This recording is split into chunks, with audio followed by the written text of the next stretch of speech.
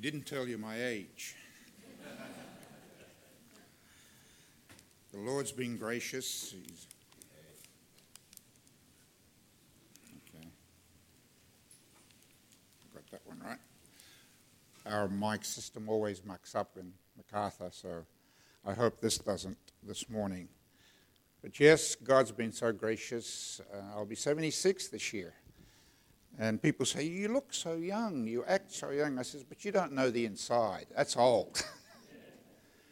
What a privilege it is for me to have been asked by your pastor to come and preach for you this morning. It's wonderful. I remember some of you, but not all of you, and it's nice to be able to be here and to share with you God's Word. I really appreciated so much the music that you have here and the young people that are involved in that. What a blessing. That's only of God that can stir up the young people to minister for the Lord. And I think at MacArthur we have only one violin, and I've noticed that there were 6 here. Can we take some of them away? But that's a thrill. May I encourage you, young people, to keep serving the Lord. That's what it's all about. Beautiful song, his nail-scarred hands, how he came. To think that that was God incarnate in Jesus, and he came to, pay the price in order that we may have life and have it more abundantly. So it's a real blessing to be here this morning. I'd like for you by the way, if you have a problem pronouncing my name, my old pastor, he must be in the 80s now, and nearly close to 90 in America. He's gone back to the United States. And when he was pastoring in Fellowship Baptist Church in Moorbank, I was one of the deacons there, and I had a hat that, did everything. But he wrote to his mother to pray for us, especially for my wife and I and the family. And he didn't know he knew how to spell my name, which is C-I-N-I, but he said, how can I get her to understand how to pronounce it? And he thought up this idea, and I thought that was great. So if you have a hard time saying Sini, please do not say Senile or Sinai or anything like that, because I get that so many times. But think of it this way. See your eyes, knee. See knee. See, that becomes easy, okay? So do that. All right. I got the photos from your pastor too, and I really appreciated it. I was thinking, how many photos is he sending? He only sent me 1. You got 2. So you did well this morning. I thought that was amazing, but I'm glad. I had to do the same thing he did once, many years ago, when my daughter was marrying an American, and he got saved in Malta while we were there as missionaries. And you should have seen him so fearful when I had to baptize him. He didn't know, because I didn't want him to marry my daughter. She was only 18 at the time, I think. And he said, you're not going to drown me, are you? I said, well, I was thinking about it. But they wanted to get married after an engagement, and the problem was he had to go back to the States because he was a pilot. And she could not enter into the States for about 4 or 5 months. And I said, that's not good. They get married and then they separated. So the consulate in the American embassy there in Malta said, why don't you go to the States and marry them there? And I said, that's a good idea. And that's what we did. So your pastor did the same thing as marrying one of your kind here to America. Please turn in your Bibles this morning, if you will, to the book of Acts. Acts chapter 26. Have you ever heard that story about this lady that was frail and young at heart, but she was an elderly lady, and she was living alone, and one day a burglar broke in while she was still at home, and she says, what am I going to do? She was a Christian. So she yelled out, Acts 36, and the robber thought for himself, Acts 36, I'm out of here, and bang, and the police caught him, and they said, how come you didn't take any of her articles? She's an old lady. He said, she had an axe and a 38. I wasn't going to get caught about that. So Acts chapter 26 this morning in your Bibles. I don't know what you do here, but in MacArthur Baptist Church, I always recommend our people to stand when we read the Word of God out of respect for the Word of God. Do you do that here? Praise the Lord. That's good.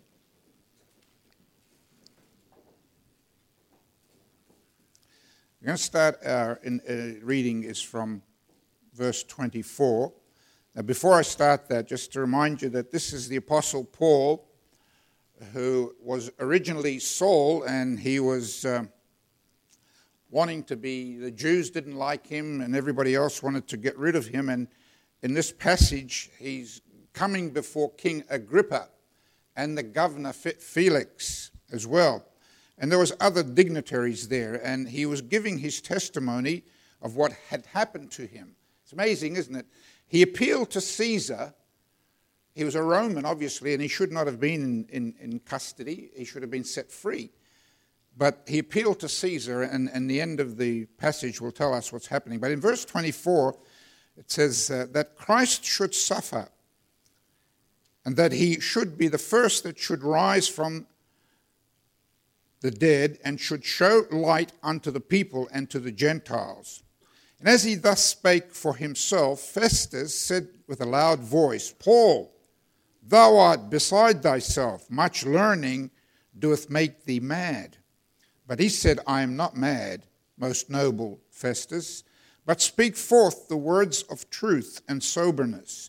For the king knoweth of these things, before whom also I speak freely. For I am persuaded that none of these things are hidden from him. For this thing was not done in a corner. King Agrippa, believest thou the prophets? I know thou believest. Then Agrippa said unto Paul, almost thou persuadest me to be a Christian. That's our text verse. And Paul said, I would to God that not only thou, but also all that hear me this day were both almost and altogether such as I am, except these bonds. And when he had thus spoken, the king rose up, and the governor, and Bernice, and they that sat with them. And when they were gone aside, they talked between themselves, saying, This man doeth nothing worthy of death or of bonds. Then said Agrippa unto Festus, This man might have been set at liberty or set free, if he had not appealed unto Caesar. Shall we pray? Father, we thank you for this day being the Lord's day. We thank you that your people, your children, ought to be found in the house of God, in the house of prayer. And primarily, Father, we're here with one purpose, and that's to glorify you in this service. I thank you for Southland Baptist Church. I thank you for their pastor and his family and all the people here, all the members and friends and visitors. I pray, Father, this morning that the Word of God will truly stir our hearts to be witnesses to everyone that we meet who is not saved. May we talk to them about Christ and how they can have what we have. Father, may you bless this message. May help me to be behind the cross and help me to herald forth your truth. For we ask all these mercies in Jesus' name and for his sake. Amen. Please be seated, would you? You may have heard some sentences to this effect. Maybe you have said some of them. And I looked up and I asked my wife to look up in the Facebook and have a look at some words that have the word almost in a sentence. And I come up with some of these that I thought maybe some of us would do this. The first one that I found was, she was almost hit by a car. Now, I could relate to that. I think it was sometime last week, on Wednesday night after prayer meeting, I was heading home and riding on the right-hand side of the road, and all of a sudden I hear a siren behind me. And it was a police car, and he was coming. I mean, he was speeding. Apparently there was something happening at Rosemeadow, some drug bust and so I just moved over and let him pass. And then went back into the other lane again. And there was this fellow behind me, and all of a sudden, we went about maybe 100 yards. I could see from the mirror 2 other police cars coming, and they were really driving fast. And as soon as I saw the light, the guy in front of me saw the light, but instead of moving to the left, he stopped dead right in front of me. He jammed his brakes, and I had to jam my brakes, and the policeman was, bipping the horn so we could move over. Finally, they went around the other way. But I can identify by being almost hit. I would have ran straight into the back of him, because no one would do that when they're driving, all of a sudden just stop. The common sense thing to do if you're driving and there's a police car or a fire engine or an ambulance, you move to the left so they can get through. But this guy just stops. I thought, praise God, I was able to stop. And that policeman was really mad. But they got through, and it was a big drug bust somewhere in Rose Meadow. But I can identify with that. I've seen people, when I was in the United States, I'm always looking to the right, and there I forgot that you've got to do the reverse, and I nearly got hit, and I quickly went back on the footpath. But another sentence that has the word almost is, I almost forgot that it was his birthday. Some of you may identify with that. If you're like me and you've got 5 children and they're all married and 11 grandchildren, you think, when is the next birthday? Whose birthday? So I rely on my wife to tell us when they are. But sometimes you could forget, but we shouldn't, okay? Another sentence says, he's almost as tall as me. I used to say that to Jeremy, my grandson, and he's now over me. Most of my grandkids, the boys that are getting of age, I seem to be getting lower, so I keep telling them, one day you'll get as tall as me. Now they exceed me. One that I remember in England, when we moved from Malta to England for some reason, the temperature dropped by about 20 degrees.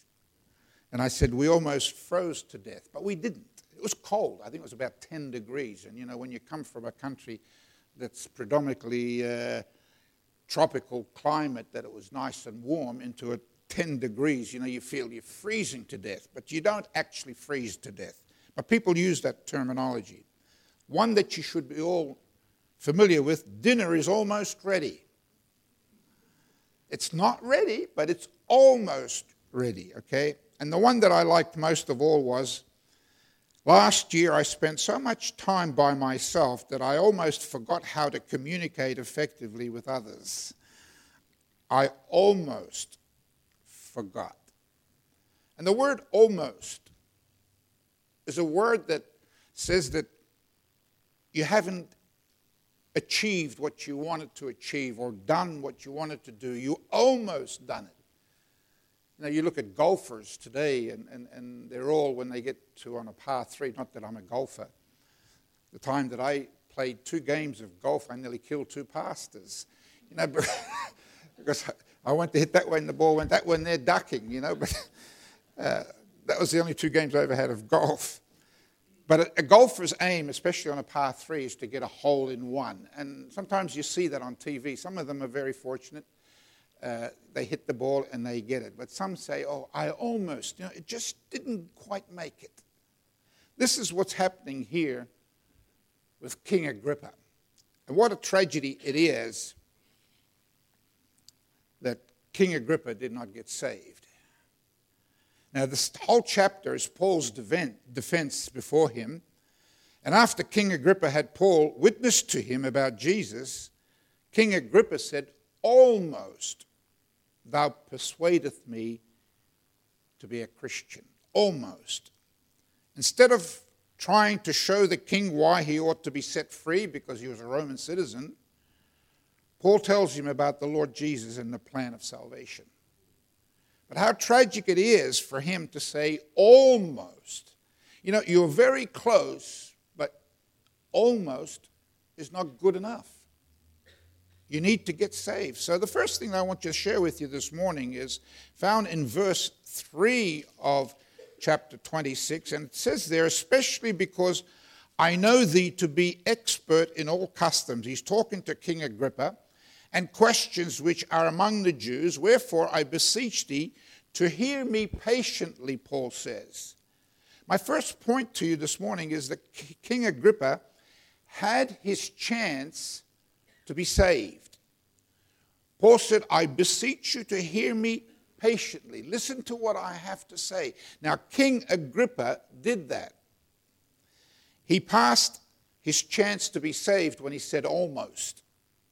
But Paul did not miss his chance to witness to this king. You know, if you were to go into chapter 9 of the book of Acts, and you'll have the conversion experience of the Apostle Paul, the Bible says that when he went into that street called Straight, and he was there praying, he was sort of scales over his eyes, he couldn't see. The Lord spoke to a man by the name of Ananias, and he says, I want you to go there and seek out Paul. And Ananias said, this is the man that brought havoc to the children of God, to the church of God. Are you sure, God, that I got to go to him? And God said, yes, because he's a chosen vessel. He's going to be ministering, or at least witnessing, to Jews, to the Gentiles, to the kings, to the governors, and this is exactly what he was doing. It was Paul's purpose for him to see King Agrippa. He could have easily said, well, you know, my defense is that I'm a Roman citizen and I shouldn't even be here. And they would have automatically released him, but he didn't. He talked to him about the Lord Jesus Christ. And you know why? Because Paul had a passion for the souls of mankind. He didn't mind who it was, whether it be king or pauper. But he had a heart for people's souls. What a golden opportunity King Agrippa had to be saved here. The apostle was a man who could lead this king to Jesus, but Agrippa passed that opportunity. You know, you may be here, I don't know all of you. And I don't know your hearts, but God does. And there may be some of you here this morning that are not saved. Don't miss the opportunity. Those 49 people that was just massacred in New Zealand, primarily Muslims. Think about it. Those 157 in that airplane crash.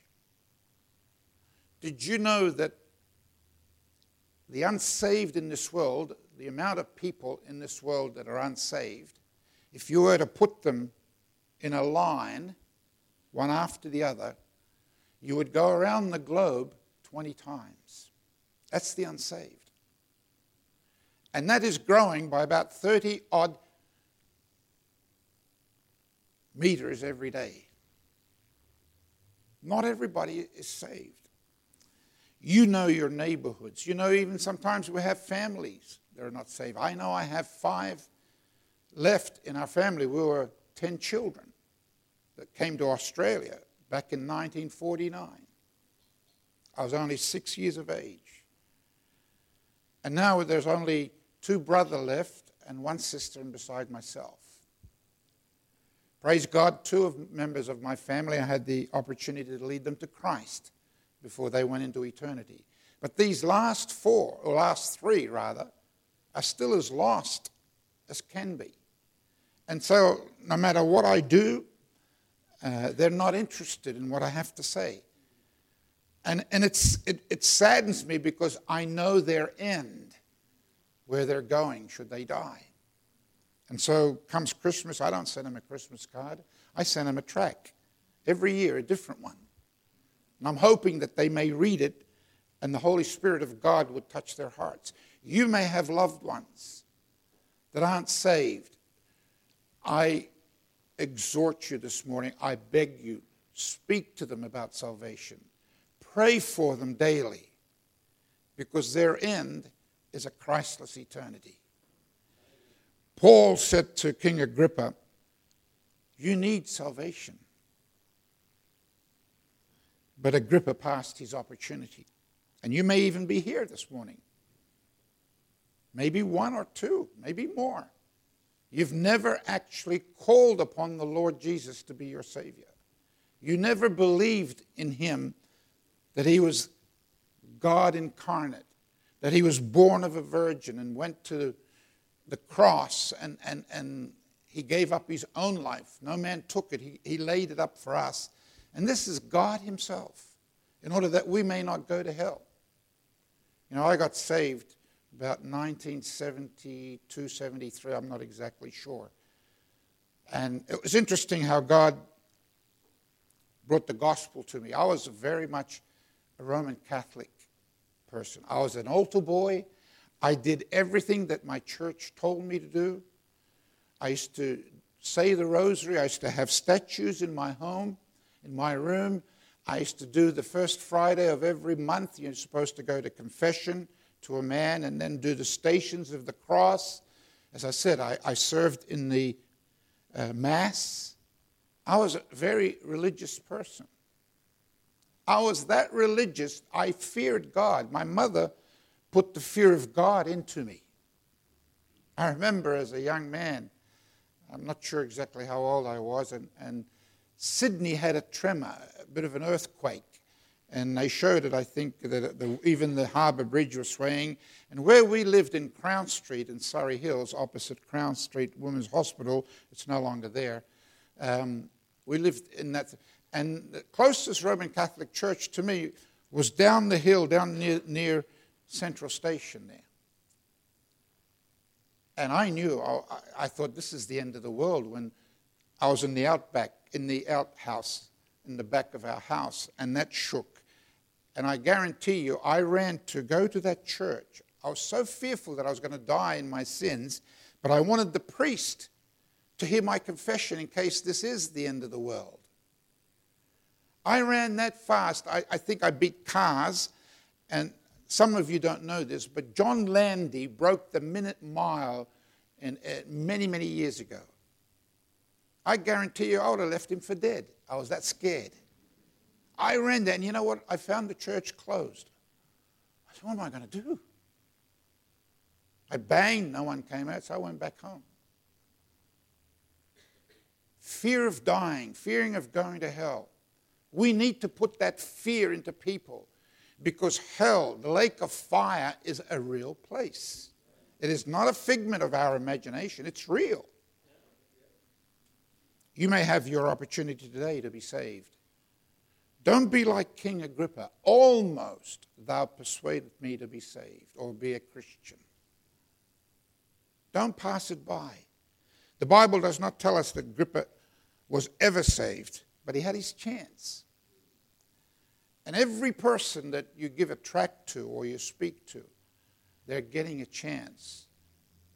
But pray that the Holy Spirit of God will bring conviction upon them. The second thing I want you to notice this morning is found in verse 26, obviously, that King Agrippa knew how to be saved.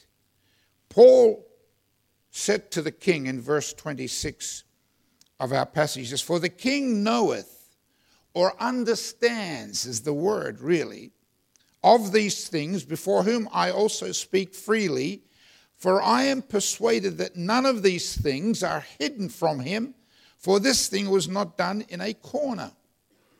This man stood in the power and the demonstration of the Holy Spirit of God. Paul said, not only thou in verse 27, it says, King Agrippa, believest thou the prophets? And he did. I know thou believest, he said. He knew. Paul said, not only do you know, but he says, thou believest, in verse 27. He believed what Moses and the prophets wrote about, and they wrote about Christ. Also what the Bible said about the coming of Jesus. King Agrippa knew about that. But even though he knew what the Bible said about Jesus, it was not enough. You see, you could have the mental understanding, which I had as a Roman Catholic. I believed in Jesus Christ, who was the, part of the Trinity. I believed that he was born as a virgin, from a virgin. I believed that he went to the cross and died. I believed that he rose again on the third day and that he ascended into heaven. I believed all of that. But my problem was it was all knowledge up here. You see, you need that knowledge and then put that into reality and put it into the heart. And the way you do that is by accepting Jesus as the God-man who died for you. You need to believe that he was virgin born, that he died on the cross, he rose on the third day, and then you need to ask him to come into your life, to forgive you. You know, that was the most precious thing that could ever happen to a person, is to understand. I remember my conversion, and I'm putting it into the message as well, that when I got saved, before I got saved, all I was interested in was to get rich quick and retire early. And right at that part of my life, Moorebank Shopping Centre was going to be built. And I had an option. I wanted to get myself a takeaway kind of a restaurant. So I figured that the way to make money, people will always have to eat. And I said, there's money in food. So I was going to have a restaurant plus a takeaway shop wherever I wanted to. I had the plans from the builders, what they were going to build there. And so I thought, well, yes, this is the way. That's the way to get rich. You've got to work for it. It doesn't come easy. So I thought this would be great, you know, a restaurant-type takeaway shop at the same time, you know, and people always have to eat. So I went there. I took the plans. I took to the bank, and I said, yes, we'll give you anything that you want, money to make this a reality. I went to the solicitors and made up contracts and everything else. But then something happened. A friend of mine who passed away not so long back, another pastor in Moorebank, some of you may know him, Pastor Peter Bywater. He was starting, and his wife was starting a day children's club in Moorebank. And my children were invited, at least my oldest one, Mark, was invited to go because he went to the same school as Peter's children. And so he came up to me and said, Dad, can I go to this Joy Club? And I was starting to move away from the Roman Catholic Church. And I said, what's this Joy Club? He says, they teach Bible stories and you get a drink and a biscuit. I thought maybe that's what he's going for, is the drink and the biscuit. But I let him go. And cut a long story short, you know, Peter started a Sunday school and at his home, and they used to have people coming from Condell Park to play the piano and do other things to try and build. He was going to start a church there in Moorebank. And so he invited my family to a Sunday school picnic. And I said, Peter, I loved soccer. Any of you love soccer? I love soccer. That's the best game, sports. And I was playing for Hurstville Baptist. Can you believe that? A Roman Catholic playing for Hurstville Baptist. And we weren't doing so good. And Peter used to play for Condell Park in the church's competition there. And so he came. He says, look, we're having our anniversary, Sunday school. We want to invite you and the family to it. And I said, I'm sorry, I got a soccer match on Saturday. But I said to my wife, would you like to go? And she went with the children. She came back after that. By the way, that day, I think we got slaughtered on the soccer field. I think we must have lost about 6-0. I should have went to the picnic. I could have got something out of it. But she came back and said, these people are different. Very friendly, very loving. I said, oh, good. That's good. And Peter was after me. He obviously knew that if he can get me involved. So he said to me, he said, I know you like soccer. Why don't you come and join Condell Park People's Church soccer team? And I thought, well, that's a good idea. And I did. And whilst we were playing soccer, Condell Park had a men's banquet. All the Christian men had to invite an unsaved. And so Peter said, look, Condell Park's having this banquet on such and such a night. It costs you nothing. And I said, what's this banquet? He says, oh, food, like Kentucky Fried Chicken, potatoes. I said, oh, very food. I'll be in that. But little did I know that God was working through my tummy to receive the word of God. And they had this man, I think he's back in the United States. And his story was that he used to delve in drugs. Him and a pastor's son used to cut their Bible and put drugs in their Bible, and they got caught. And long story short, they were going to kill them, but eventually they let them out. And this is the man that's giving this, he's preaching on that men's breakfast. There was 100 men there. And I was watching him. I said, I don't trust this guy. If he dealt with drugs, he may come up and give me a jab. So I just eye-to-eye contact with him. I'm listening after we ate. I'm listening to him. And he used the verse that came straight to my heart. Mark chapter 8, verse 36. What was my goal in life? Get rich quick, retire early. Mark 8:36 says, what shall it profit a man should he gain the whole world and lose his own soul? And my eyes just went wham. You mean, I could gain the whole world, but if I lost my soul, I've gained nothing because I'll go to hell. And I got saved that night. I believe I was the only one, because I was watching him, and he said, no, we're all going to close our eyes after he finished and bow our heads, and he's going to pray. And I said, there's no way I'm going to bow my head and watch. I'm still not trusting you. And he was praying, and he was looking at me, and I'm looking at me, and he says, if you want to know more on how to get saved, come and see me. And I went and gloriously got saved. Thank God for that verse. Thank God for people that didn't give up on us. Even though I knew everything, it had to be the Holy Spirit to take the scales off my eyes. And I accepted the Lord Jesus into my heart. I've never regretted that. And I thank him when I do remember for what he's given me. The night I was saved, that's when I got the peace of the Lord. Prior to that, I used to be terrified of death. I seen a lot of my family die, and I was terrified that if I didn't die in the state of grace, as we were told, there's only one place you could go, and that's hell. But if it was a minor sin, you'd go to purgatory. And I said, what's that like? It's burning is there too. You've got to pay for all your sins. But I never found it in the Bible. And when he says that when you trusted in Christ and asked him to come into your heart, the peace of God just went all over me. No more fear of death.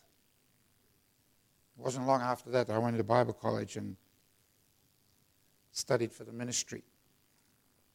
You see, you can know about God. You can know about Jesus.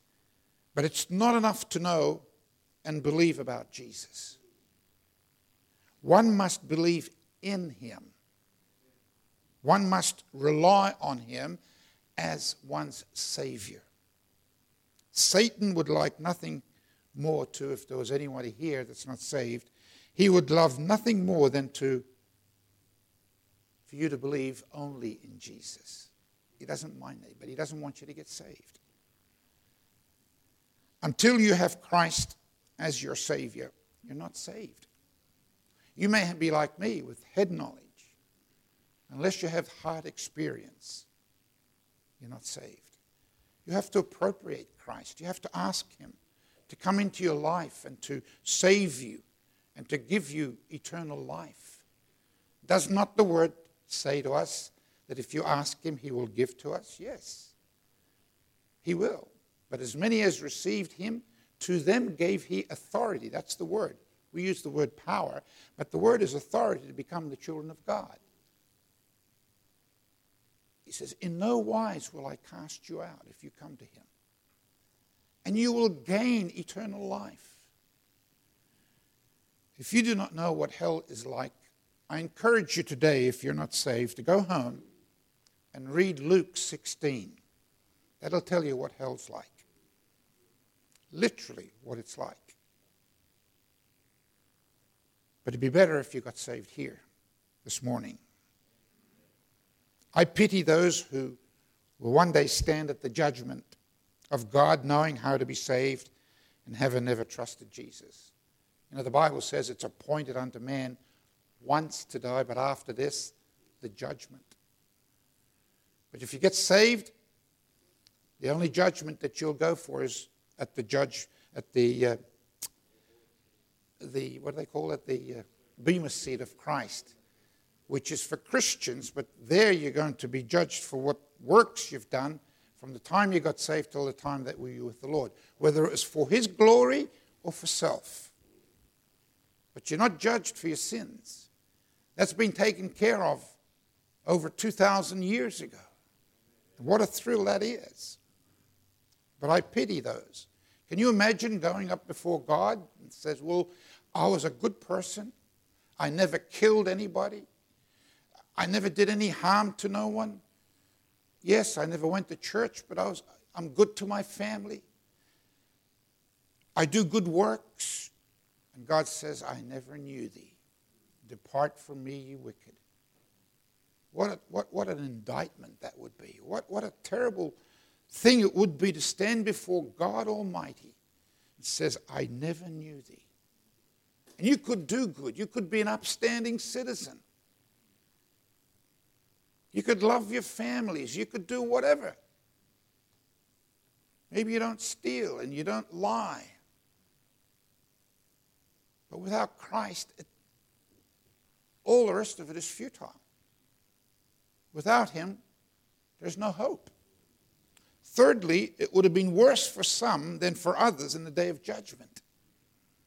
Every time a person hears the gospel and reject the Christ, it will become worse and worse for him. I want you to turn with me. You say, well, where do you get that? I find that in Matthew chapter 23,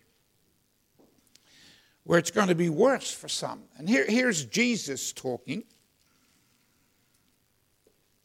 And He's talking to the religious leaders of those time when He was there. He's talking to the Pharisees and to the Sadducees, And He says in chapter 23 and verse 13 and 14, He says, but woe unto you, scribes and Pharisees, hypocrites. He's calling the religious leaders of that day, He's calling them as hypocrites, for ye shut or close up the kingdom of heaven against men. For ye neither go in yourselves, neither suffer ye them that are entering to go in. Woe unto you, scribes and Pharisees, hypocrites! For you devour widows' houses, and for a pretense make long prayer, therefore ye shall receive, notice the next two words, greater damnation. They had an opportunity to turn to Christ, but it was the Pharisees, it was the religious leaders that didn't want Christ. And unfortunately, they try and keep the Jewish nations that was in those days, the Israelis and everything, they were trying to keep them from going to the Lord. And so it was going to be, for them, a greater time in hell. Let's make sure that you know and understand how you can be saved. We use that wonderful verse, and it's amazing sometimes. I love sports, as you know, and sometimes when I'm watching a game of football, and that sometimes in the audience there, somebody gets John 3:16, and they do that. They probably should have been in church, not watching football. But that's what that verse says, for God so loved the world that He gave His only begotten Son, that whosoever believeth in Him, not about Him, but in Him, should not perish, but have everlasting life.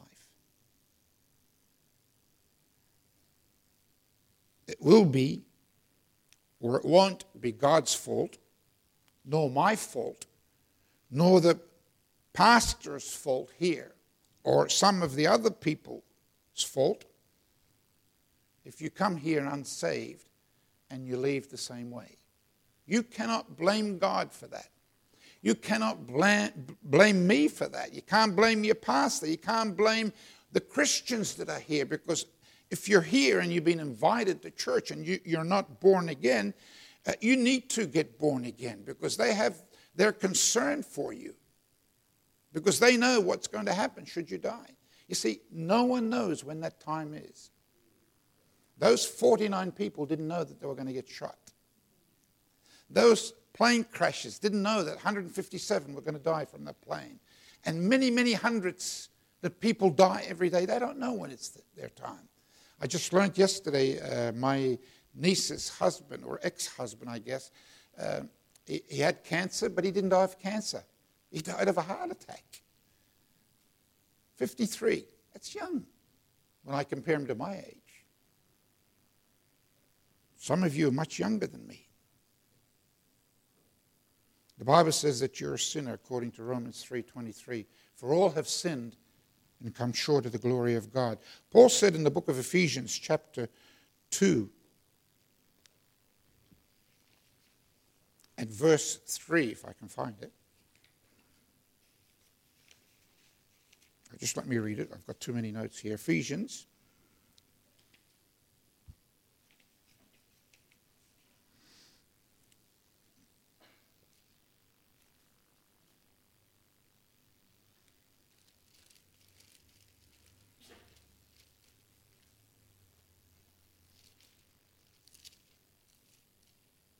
chapter 2 and verse 3.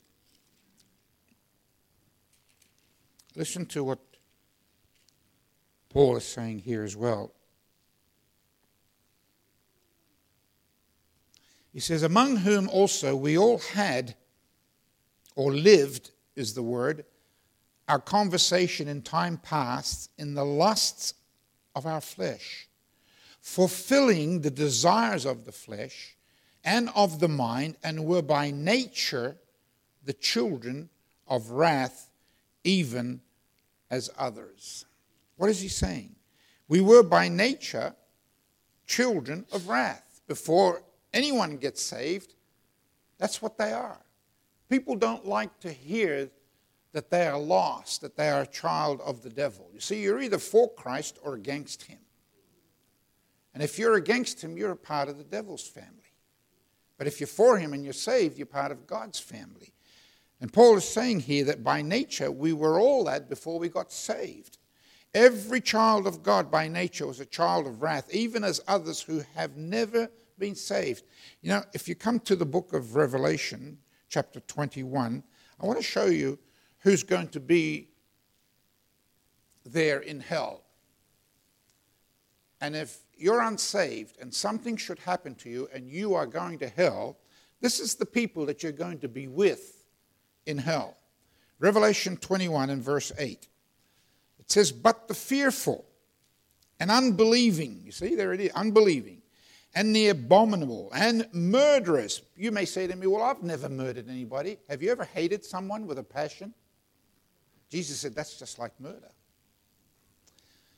And warmongers and sorcerers, people that delve into these things, and idolaters and all liars shall have their part in the lake which burneth with fire and brimstone. Somebody asked me, which is the second death, is that a literal one? Yes, it is.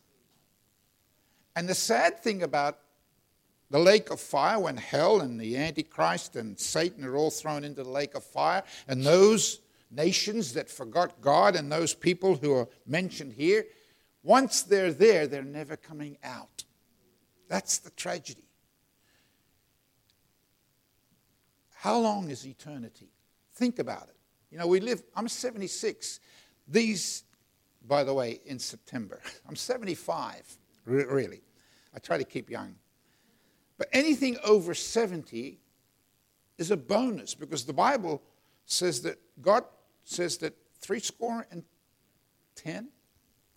which is 70.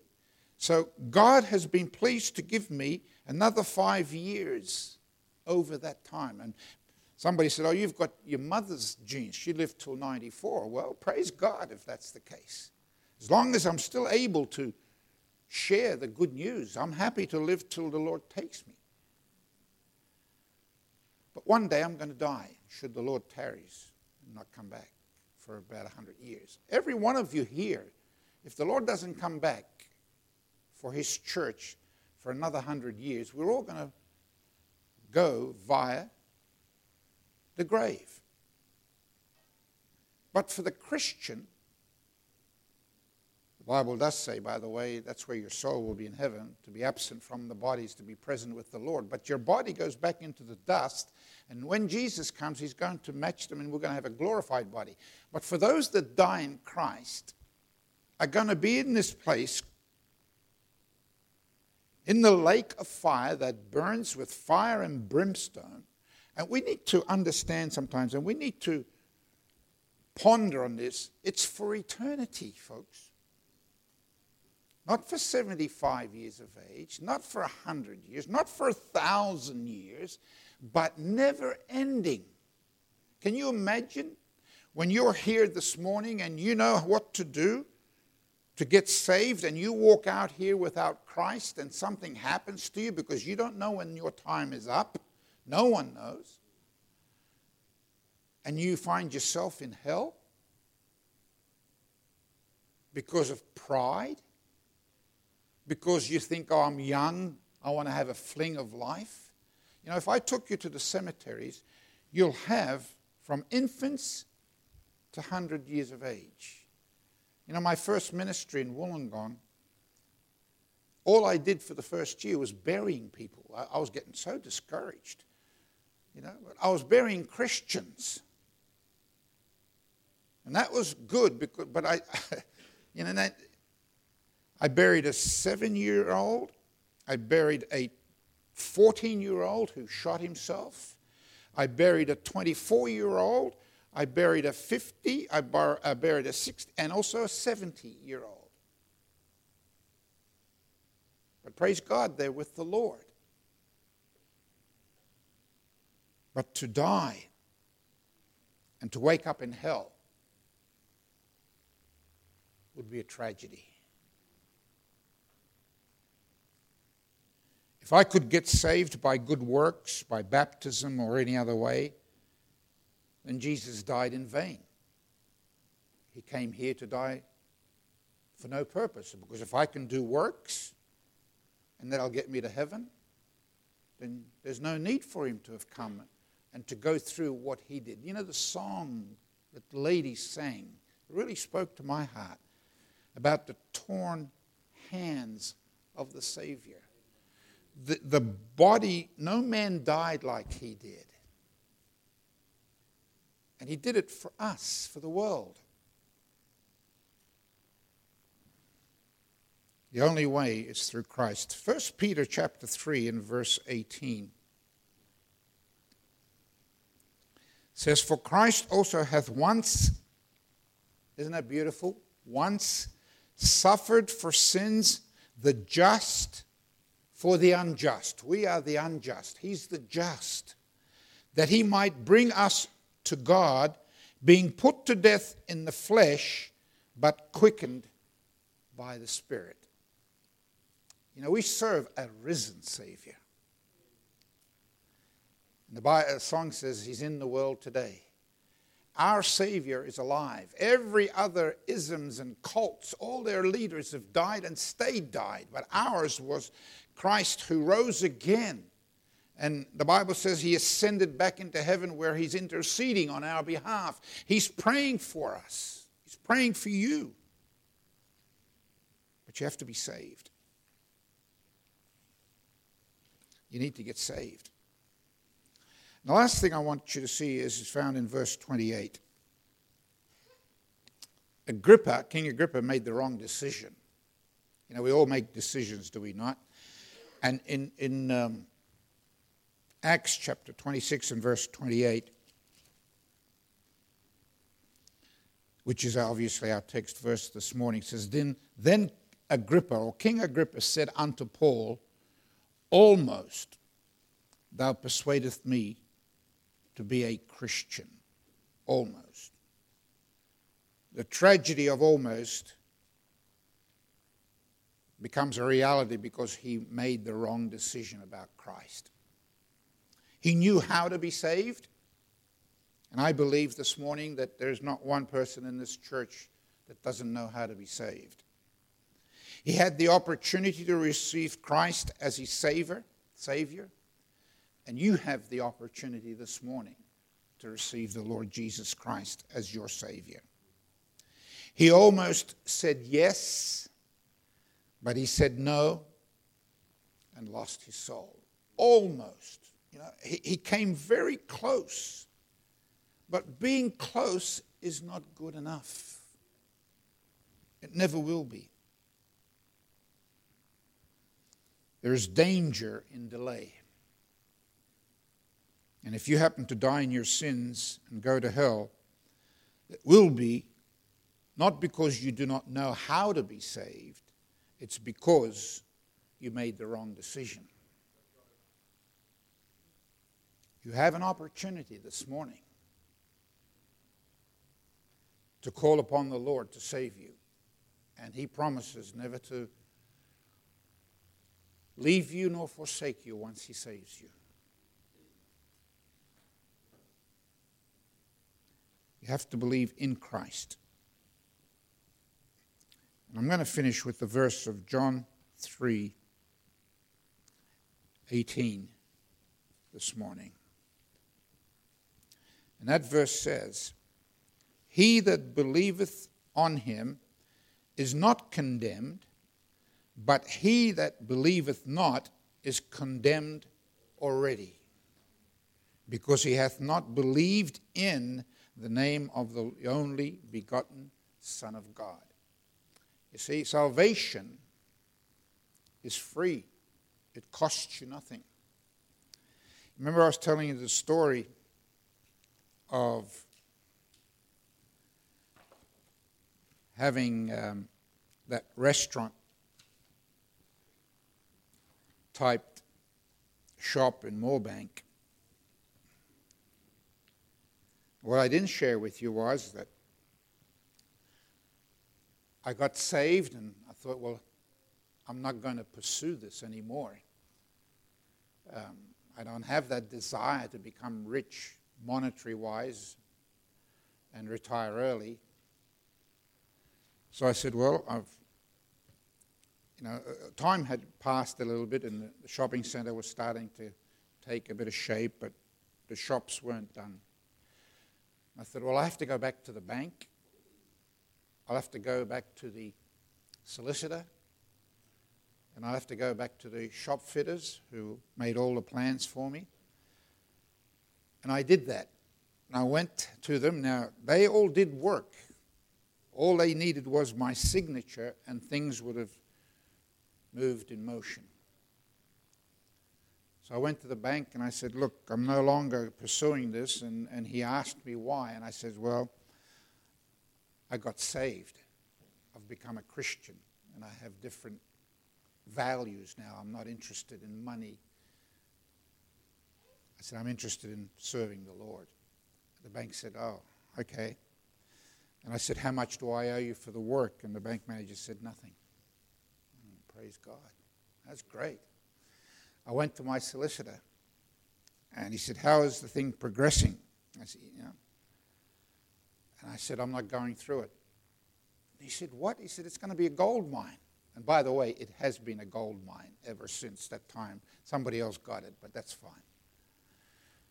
He says, you've got everything ready, your signatures. I said, no, but in the meantime, I got saved.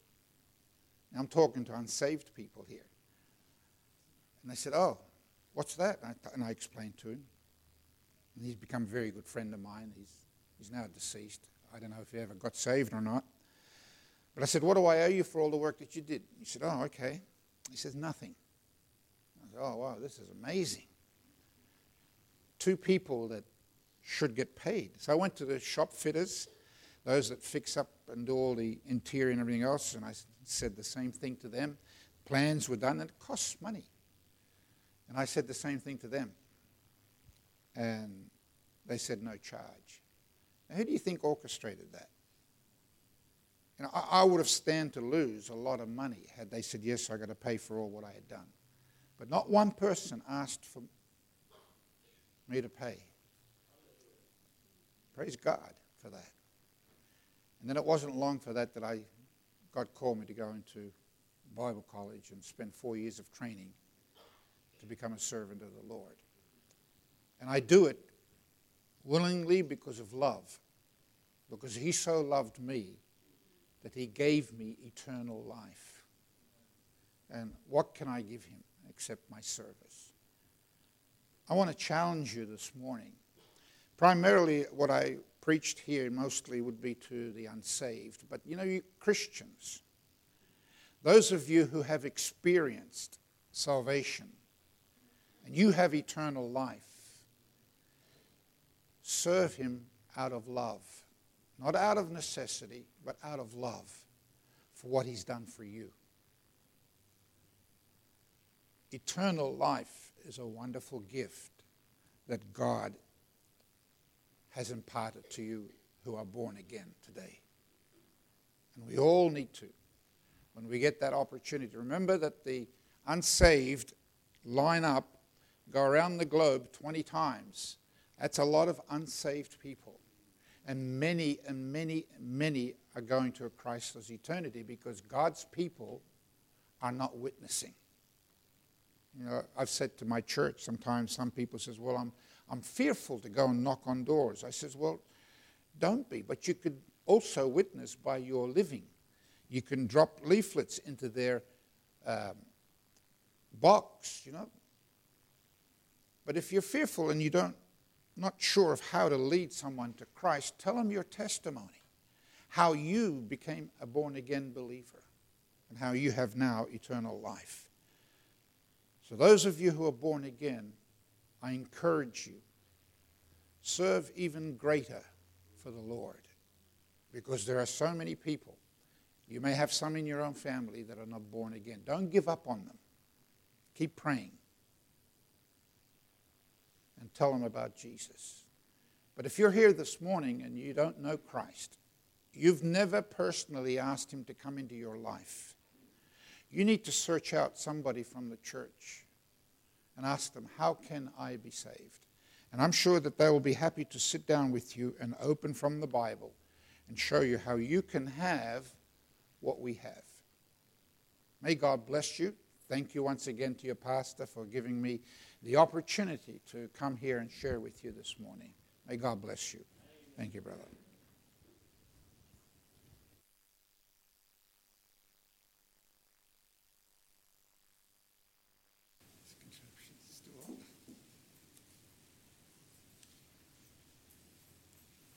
Thank you.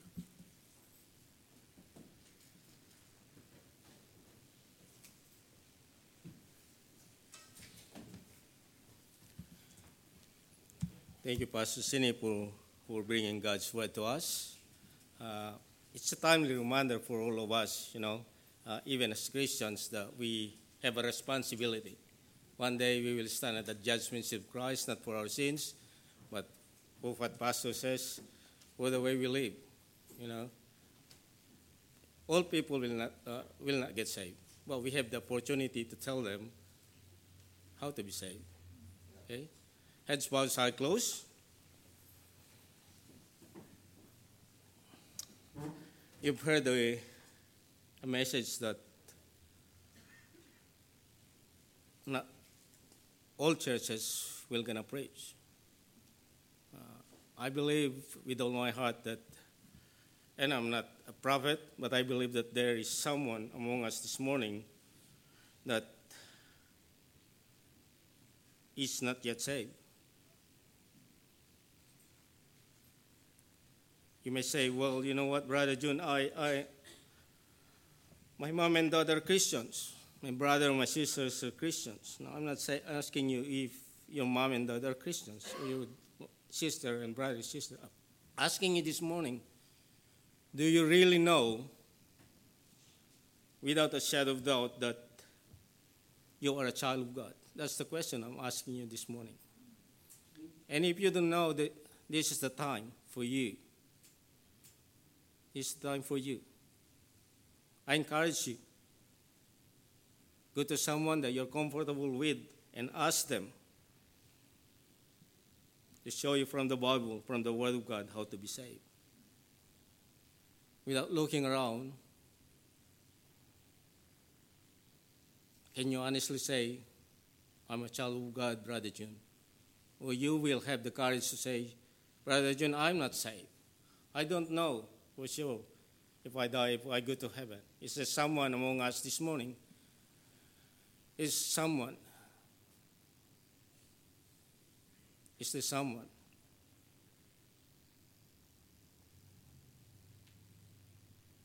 Well, for Christians then, my challenge for you is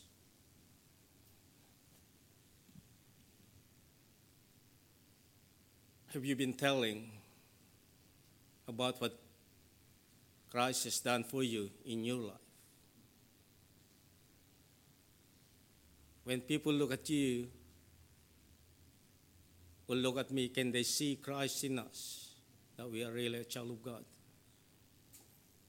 Maybe the message this morning was presented in such a way that you would say, well, you know, Brother June, I was challenged by the message this morning. I am not telling others about what Christ has done for me. Is someone that would be courage enough to lift their hands and says, that's me, Brother June.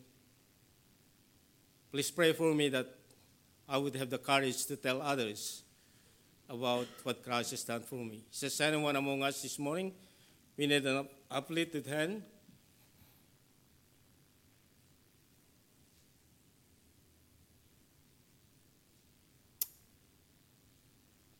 I saw that hand. Thank you for that. Is there some more amongst us that would have the courage to say, you know, Brother June, I need to tell more about what Christ has done for me? Anyone amongst us?